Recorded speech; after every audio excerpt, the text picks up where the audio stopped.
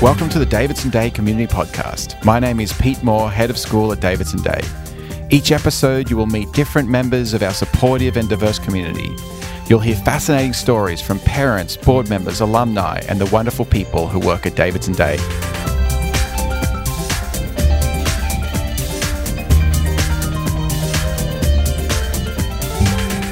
In the latest episode of the Davidson Day School Podcast, I'm speaking with Renee Brown.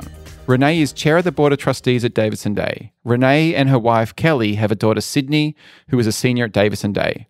Renee is Senior Vice President of Marketing at Optum Care. She is also on the Board of Directors of the Carolinas chapter of the American Red Cross and also on the Board of Directors of Out and Equal. Renee, thank you for giving up your time today to chat. Thank you, Pete. It's great to be here. So the first question I have is, where did you grow up and what was your childhood like?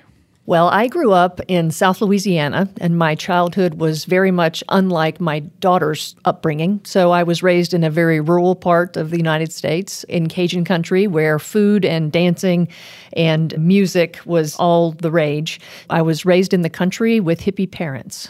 So how many siblings did you have? Did you have a lot of family growing up around you? We had a lot of extended family. So one thing as part of my upbringing, we had family reunions every year, and that involved Cajun bands, a lot of extended family. Our property south of Lafayette, Louisiana, is about 100 acres, and it's a really beautiful part of the country. And we would spend a lot of time with that extended family because everyone would come back to the country and to that kind of source of where the family started. But my immediate family's rather small. I have one sister 2 years older than myself, so pretty small immediate family, very large extended family. And I have a question that I'm embarrassed to ask. What does Cajun mean? I hear it and I think I have an idea, but if you were to ask me directly, I would get it incredibly wrong. So what does Cajun mean? Go to DNA. So Acadian is actually a classification of DNA. And so these are immigrants that started in Spain, Portugal, France, kind of in the middle of those countries, immigrated over to Canada, and they kicked us out of Canada because of religious discrimination. And so several of the groups of Acadians landed in Florida. So there's a part of Florida where there's French-speaking people. Most of them moved all the way around into Louisiana. And so I was raised speaking both French and English with my grandparents.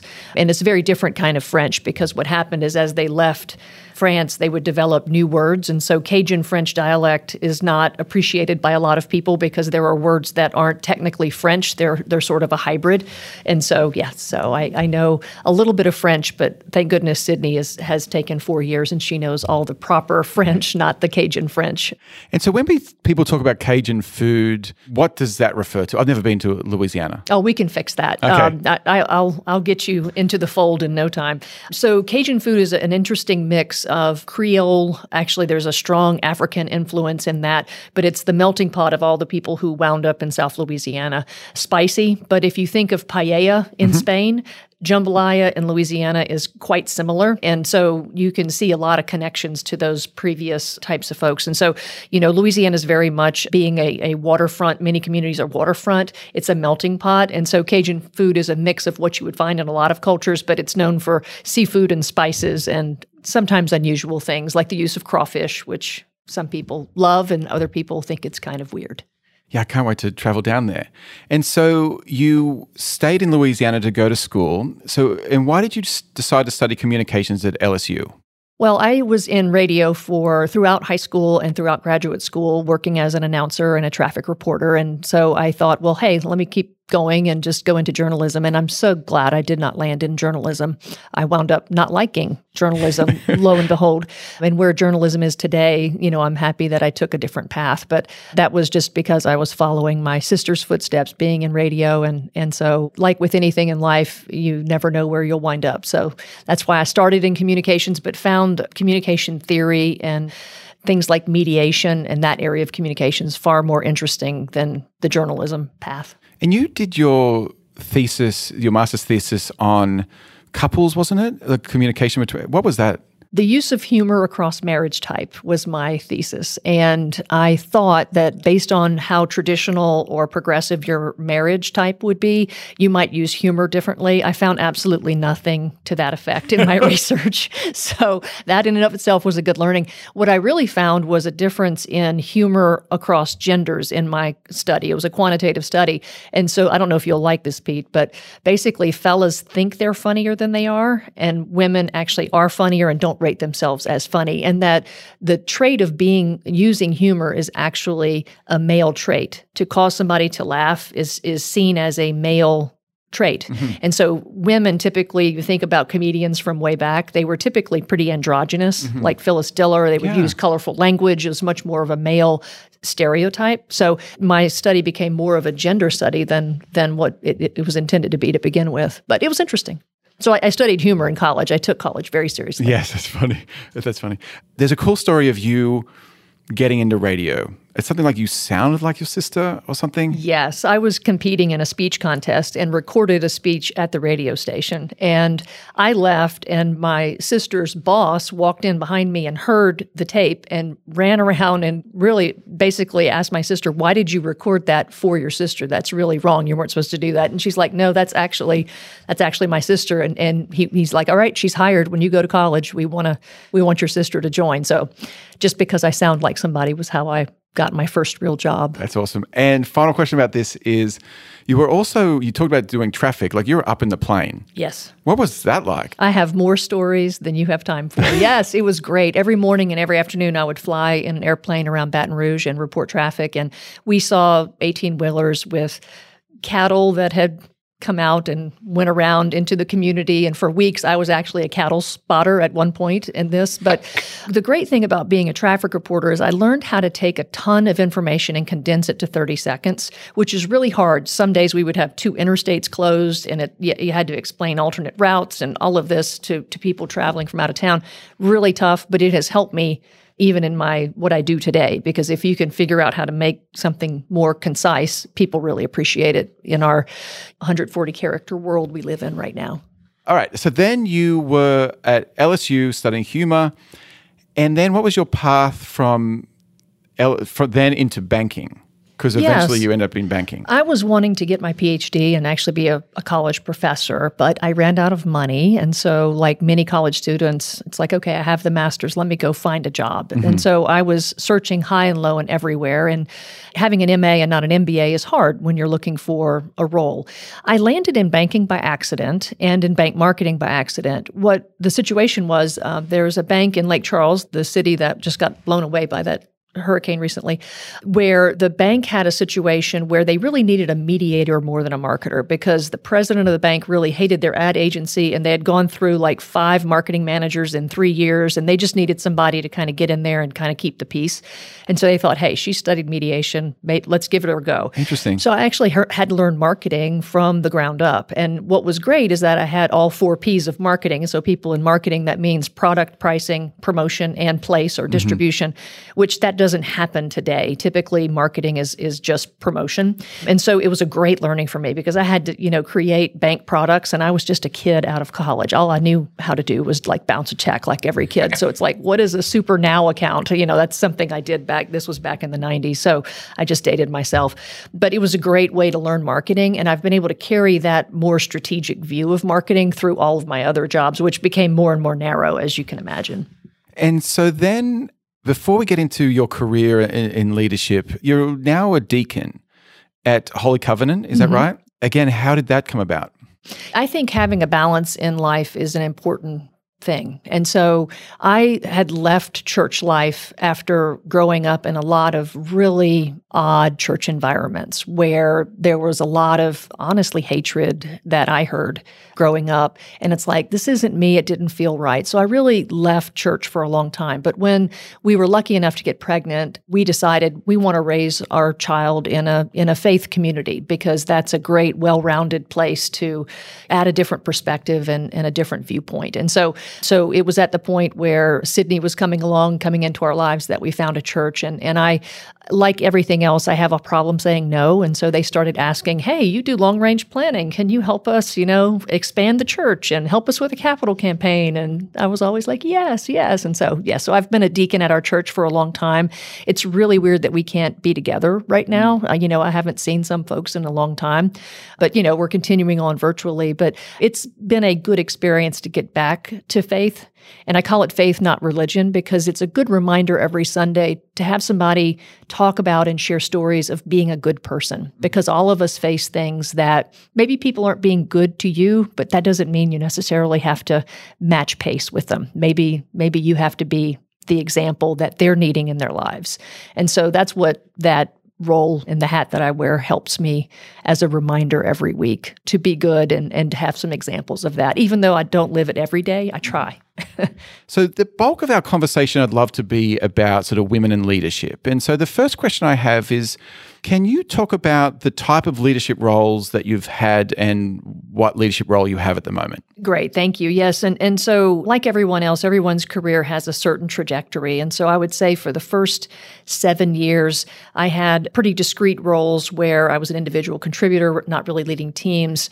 And it was actually after leaving on maternity leave, and a lot of people have asked that question, is that a negative to have a child? Does it harm your career?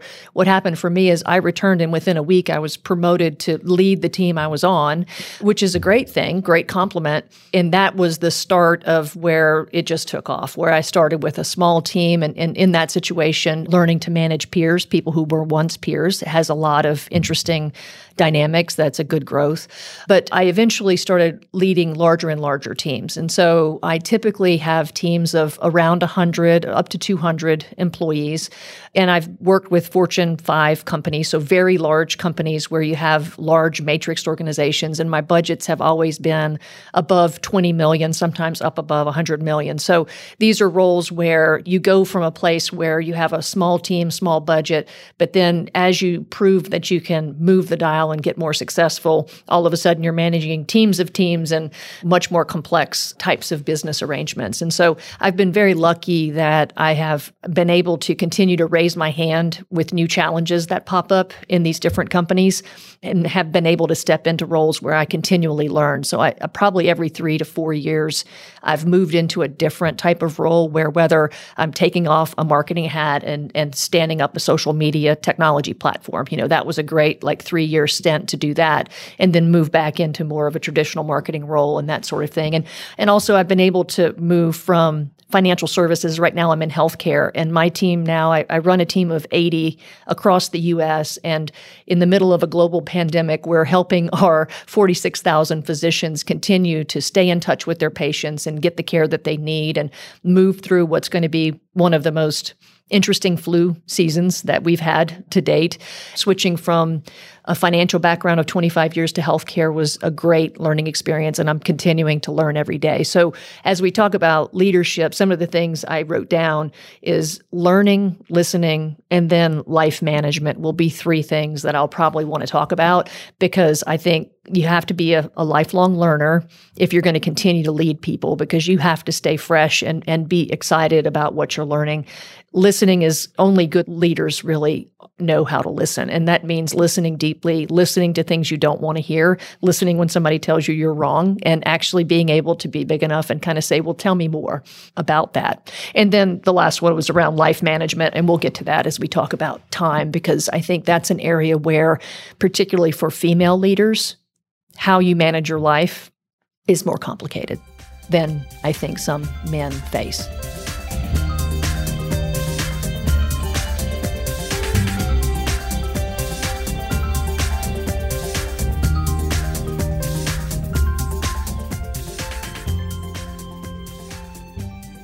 Can you think back to your first leadership role? What was one of the main challenges that you faced? Or what were some of the challenges you faced? Yeah, the first leadership role I mentioned was leading the brand at Wachovia, which was a financial institution here in North Carolina. And that was where I was promoted to begin managing people who were once my peers. And that was the first challenge with it, is to redesign a relationship that's based on respect, but also they report to you now. So that means you need to have a little bit of a different relationship. So how do you do that without breaking it? It's one of those things where you can push hard and actually break a relationship to where it becomes a negative. So that was my first learning, and I've had this happen many times since. So it's been a good learning for me. But in that role, some of the issues that I really struggled with, the first was around facts versus opinion. So when you're in a role, you always have to have a grasp of the facts, but there's also a lot of opinion and subjectivity that comes into leadership, whether that's related to reports that you have. People may or may not agree with the data, believe it or not, on any given day.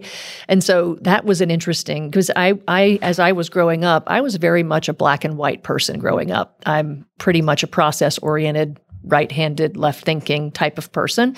And so I figured a fact would always win. That's indeed not the case in corporate America. In fact, things can be exactly right and exactly wrong at the same time. And you as a leader have to figure out how to kind of hold both of those and manage your team through a situation. And so that was a big learning, because in that role, I had a lot of subjectivity. When you're talking brand management, you're talking about things like logos and advertising and diversity marketing and brand architecture. And a lot of people in an organization feel that soft and they're experts in it. And so that was the hardest thing for me to kind of be able to use the right facts and information to guide and keep things moving without everyone weighing in. And, the analogy people often use is a camel is a racehorse built by committee. Yes. You don't want a brand that turns into that. Yeah. You need to have a real clarity about what's at your core and not let it get muffled and messed up by a committee poking at it. How did you go about learning how to be a leader? That's a great question. I think it started at a young age. I mean, I started, whether I was the captain of the basketball team or president of the student council, I always wanted to lead the team because I love kind of figuring out how to hear what everyone has to say and then figure out where we have a theme in common and keep the team moving forward. That's always been a joy of mine. And honestly, my leadership style is probably, I make it harder on myself because I go about trying to understand everybody and actually get to know them and find things that I care about in them. Even if I have somebody that I disagree with, I can find something that I really love about them. Yeah. And that's what I focus on and focus on growing. And so my leadership style is very much, it's dangerous in that in corporate America, so often we're asked to cut. And so if you've gotten to where you just love somebody and you have to eliminate their position, you've built a relationship, it makes it a lot harder. But I find it's the only way to do it. Because if you have to have a hard conversation, whether it's coaching somebody up or letting someone go, if you know them, you can have empathy and do it in a way that no one else. So where did I learn that? I learned any kind of leadership, I think, through trial and error, through examples when I was younger, having led teams. Actually, there's a lot that parlays into what you do as an adult. But in a lot of cases, it was making mistakes, Pete, and learning from them. And so I was interviewing some folks today for a role, and I always ask people 2 questions. Tell me the thing you're most proud of, because that really illuminates kind of at what level somebody plays, what example they say of what they're most proud of. If it's very tactical, it's interesting versus more strategic. It just gets to people's mindset. But then the next question sometimes stops people in their tracks. It's like, okay, so tell me about your biggest failure and what you learned from it. And if somebody cannot answer that question, I don't hire them. Yeah. Because that means they haven't reflected or they can't admit that they've failed. And all of us have, every given day I do something where I'm like, ooh, that wasn't very good. I need to course correct that, If you think about it, it's all about, I think people are more inspired by positive reinforcement versus negative. And if you can find what's great, that somebody does something great, highlight it, focus on it, blow it up, and you can just see them bloom. Now, I've seen the opposite happen, where somebody focuses on something negative and it puts somebody into a spiral, and then even things they're good at, they can't even do very well because they all get in their head, right? Yeah. And so I see it in corporate America, you see it on the ball fields. I'm just a positive reinforcement person. And of course, you also have to have tough conversations, but you can do it in a way that's very caring. Yeah. To give somebody feedback is a very it's a gift.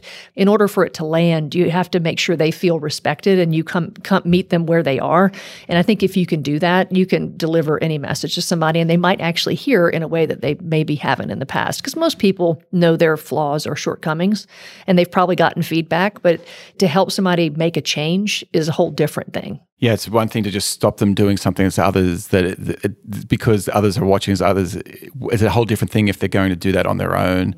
So moving a little bit more into sort of women and leadership, I have some stats here. It says, according to Nicholas College's Institute for Women's Leadership in the US, women earn more bachelor's, master's, and doctoral degrees in the US than men. Despite that, globally, women hold just 24% of senior leadership positions. In the US lags behind the global average at 21%. Also, women represent 45% of S&P 500 workforce, but only 4% of CEOs. Why do you believe women hold such a small number of senior leadership positions? I would say two things. The first one might not be a popular thing to say, but I will share this. I feel that women, oftentimes with the roles that they have in a home life and the roles at work, sometimes are at counter purposes related to what I call ramping up. So let's say you are promoted and you're a female leader, and let's say you have 2 small children. You also probably have seen the stats that women in a typical household pick up the majority, 2/3 of the chores, right? Yeah. Whether they're working or not. Exactly. And so what happens in corporate America is to get to these promotions, you have to be in the right place at the right time. That often means you're at the bar at 7:00 at night with the guys. Do you see where this is going? You have to be like, I was half-time in San Francisco but lived in Charlotte. I was, half of my life was not at home because I had a wife who stayed home full time and helped that happen. So the women that I've seen do really well have a spouse, whether that's male, female, whatnot, that can stay at home and care for the child or the children. And that is a life choice that is really difficult for a lot of folks. So I missed a lot of Sydney's upbringing. I missed a lot of celebrations and things like that, but it was a choice our family had made. But that ability to ramp up. So in every new role I've taken, I'm probably just absent for 6 months where I'm trying to learn something new, maybe taking exams, doing things, you're just working constantly. You're probably experiencing that right now, Pete. But that's what you have to have a supportive family around you. And I think in so many cases, women just can't do it all. And I think that's one reason. Now, they can't do it because they don't have the support? That they don't have the ability to ramp up and put the time into it because they're the main caregiver for children and the family unit and all the stuff that goes along with it, pick it up, dry cleaning, the whole 9 yards. And so I think it needs to be an intentional type of thing for any sort of family is to talk about, because basically if one person is taking off, that other person might need to back off of their career. So that can be a really tough item. So that's the first thing I would mention is just that ramp up factor. And you can't always be ramped up is the other thing I would name. It should be at the start of a job for a period of time, and then it should back off so that you do have some semblance of work-life balance. But if your career continues going, you're going to have other ramp-ups coming up. So you better be ready that it's going to happen again and negotiate it as such. But the other thing is that bias is real. And I'll tell you, bias comes in a lot of different forms. I think one thing we could teach our young ladies here at Davidson Day is in how they present and their presence. And so through the 80s, the Valley Girl kind of language style harmed a lot of women because there's a style of speaking that women have picked up that has continued. And what I call it is hedging or always asking a question. They never make a statement. It's always a question. And so I was very lucky to have an English teacher as a mom, and she was always watching the tonality for me and my sister and very much kind of put it in our heads that how you show up, you need to have a definitive statement. Make a statement. Don't ask a question. Don't hedge. Don't say maybe, kind of, should have. You know what you're talking about. Don't hedge all the time. And I see a lot of ladies give up their power. And a lot of it is trained, and it's like a gender norm almost, to be a lot more timid in style. And I think we could help that at Davidson Day, but that's not all of it. That isn't all of it. There also is an in club and an out club in every organization. And, it is easier for the guys to go play golf and for decisions to be made in the men's room. And I've seen some situations where decisions were made in the women's room when all women are leaders. It kind of happens, but there is still bias in our system, but there are ways for us to prepare women to manage that and to show up in the best possible way. So going back to your first point, you're in a situation where you're ramping up. So I'm in a ramp-up situation at the moment. I'm very lucky I have a partner who's incredibly supportive. And when I first took this job, she said, all right, we're not seeing you for 6 months. And it's true. Like I am lucky in the sense that I get to see my girls at my workplace, which actually mitigates a lot of things, a lot of the issues, because I see them at drop-off, I see them at pickup. Like I'm sort of involved in that sort of way. So we both have daughters. We're preparing them for the workplace. We want them to achieve all of their dreams. How do they manage that? They're in a relationship. It's their time to ramp up, and it could be seen as that's not their role typically as a woman. How do we help them have those conversations or just believe in themselves, no, it's okay for you to ramp up? Yeah, I think showing examples of great female leaders and making sure that they see those, whether it's the Citigroup just announced the first female running one of the largest financial institutions. And so that's an example of where we should probably look into her background. And, that's just the most recent example of something that happened this past week, which was really cool, where somebody is in a whole new echelon. But I think showing examples and real examples here at the school, we have tons of female leaders that Absolutely. I think could be wonderful role models. And the other thing is throughout my career, I've always felt that I had to be more prepared than everybody else and more ready for whatever meeting or whatever situation than everyone else. It's just how I've approached life. And not every day, but, in key things, I would double and triple down. And I think that can be a strong advantage for women or other minorities or, women of color, because you do have this sense, I need to be so much better than everyone else in that room and so much more prepared. And that's not a bad thing, but just, want to name that, because that's a part of what you see, where you'll go into a room and you'll notice the women are all buttoned up, ready to go. And then oftentimes some of our male colleagues come in and you can tell they hadn't put a moment's thought into whatever the issue is, that kind of thing. So not to pick on guys, but I think acknowledging that for our young ladies and saying, hey, sometimes you're going to have to work harder to get your voice, but once you have your voice and you're respected as an equal, then you're at the table, and then you can kind of relax and be normal. But there is a hurdle that I think women feel in particular to become respected and be seen as an equal. Because, there is a reality. Some companies, they say, oh, that's just a diversity hire. And, there's nothing that makes me crazier than that. Yeah. Because, typically somebody has the credentials and is ready to go, and then they just have to prove themselves. How do we help our young women, I guess, get that? So it's working hard. It is sort of that I love what you said about the intonation. And what other things can women do? Yeah, I think strongly, whether it's an adult or a growing child, that people become what we tell them they're going to become. If we tell them that they're amazing, they actually show up that way when they're around you.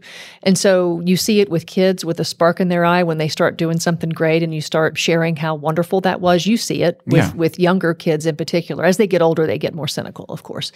But, encouraging professions that maybe are not gender standard professions would be one, and showing that to them so that there are real live examples for people to latch onto. But also, I'd say let's watch the gender expectations starting in our pre-K. Because we put a lot of stuff in the pink category that we don't put in the blue category, and vice versa. And I'm saying this both for the boys and the girls. There's a lot of things around gender expectations that make being a young lady meek, quiet, certain kind of, aspects that aren't necessarily what you hear in a corporate boardroom. And so being outspoken and clear and forceful is not a bad thing for a young lady, particularly if they're right and they're trying to help somebody. And so I think it would be great to have a neutral party kind of look at, do we have stereotypical things happening that we don't even realize because it's just part of our culture? But then being intentional around how do we, are there different offerings we provide to our women around public speaking or other areas that we think could be helpful, and give them a leg up, whether that's in the college admissions process or later when they're in a corporate role or opening their own business, whatever the case may be. I'm always looking for awesome quotes about sort of women in leadership, and this is one of my favorites. As a lady named Cindy Eckhart, and she's the CEO of Sprout Pharmaceuticals, she said, "We're constantly in the discussion around women talking about needing a voice. What really changes is when women have power. The power that comes with money is to sit on the other side of the table and make decisions." And she said 2% of VC funding goes to women. 2%. The question is, what do you feel we could do to help our young girls move beyond asking for a voice and seeking power to make positive changes? I think we could really do something neat here at Davidson Day around starting a business and what does it take to start a business, and really train up all of our students on what it takes to do that, because it's a skill that whether you actually are an entrepreneur later in life or not, you always will have to do a business plan for something at some point, I'm sure. And so I think that could be a positive in the lines of venture capital funding, because it's true. You see amazingly successful female-owned businesses. In fact, a lot of the stats show that female-owned businesses are more successful because they started with a lot more clarity around what is it that we're going to be different around, what are we going to own? And I think women have a natural knack for that. So I would love to see us do something around planting the seeds of a business thinker for all of our students, and the girls in particular would benefit from it, I think. In the book, Out and Equal at Work, From Closet to Corner Office, you said, "I feel my role as a high-performing leader, a mum, a long-term partner, and a lesbian has been to bridge similarities and differences daily with straight and LGBT colleagues. What do you believe are the best ways to bridge similarities and differences in the workplace and beyond?" You know, having opportunities and taking hold of teaching moments has been a consistent for me. And so because I was pretty out and outspoken at my couple of companies ago at Wells Fargo, I had a lot of people come to me and ask questions. And so some of the questions were not easy ones, things related to differences related to religion. It's something that typically people would steer away from, but I'm happy to buy a cup of coffee, and I know a lot about that space and have a dialogue. Not that anybody would change their mind necessarily about maybe things that they've been taught and that kind of thing, but actually to take the time to sit and have a dialogue where I respect your point of view, I'm sharing mine. We might not agree at the end of the day, but this person now knows somebody who's in a different category and doesn't hate them. And so what often happens, and particularly in this day and age, people will line up and put somebody in a category where they're good or bad. And it's not the case of whether it's good or bad. It's like they're different, and let me help to understand that difference. And so to me, I was the only LGBT person some of these executives knew. And so I took that as an opportunity to show as much as I can that, you know, in the process of raising a family, everything we go through are the same things that any family goes through. It's not different to have a family. Everyone encounters similar things. It's just that the family unit looks different and behaves differently, and at the time had different legal rights. Thank goodness that's a little bit different now. So it was more of an even playing field for those families. But, you know, anytime there was a teachable moment, I tried to take it and have that dialogue. And so because every time you can share a different perspective or an experience that you've had that somebody else inevitably wouldn't have because they're in the privileged group, it's a moment. And so, you know, I've taken many of those and very few of them have landed flat. So that's good.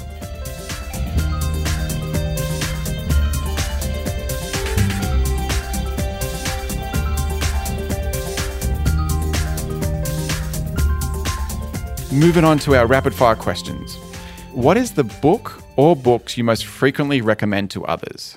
In my work life, the book, The First 90 Days, which I know I talked with you about when you were joining, I have a Cliff Notes version of it just because it has come in handy every time I am in a new role. That is a book I look at again to remind about all the different ways that things can pop up in a new role, because those first 90 days are so critical. The other one is Crucial Conversations.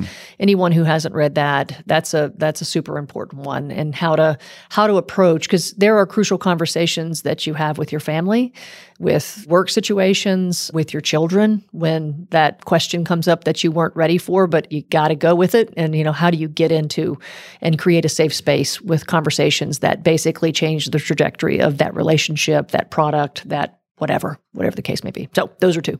What are some of the things you love to do in your free time? I love staying in shape. So I love running, cycling, rowing, that sort of thing. To counterbalance that, I love cooking. And you got to have a little bit of balance on both sides. And I love water sports. So I still get out and water ski. And so I hope to still be doing that when I'm in my 70s. That's my goal. When did you learn to water ski? I was very young. I was probably 7 the first time I skied. And it was in a swamp with alligators. And I'm not kidding. That's inspiration to get out of the water. It's funny. Not many people can say that. Like it's some pristine lake or river or something. It's not pristine, yeah. That's funny. Yeah.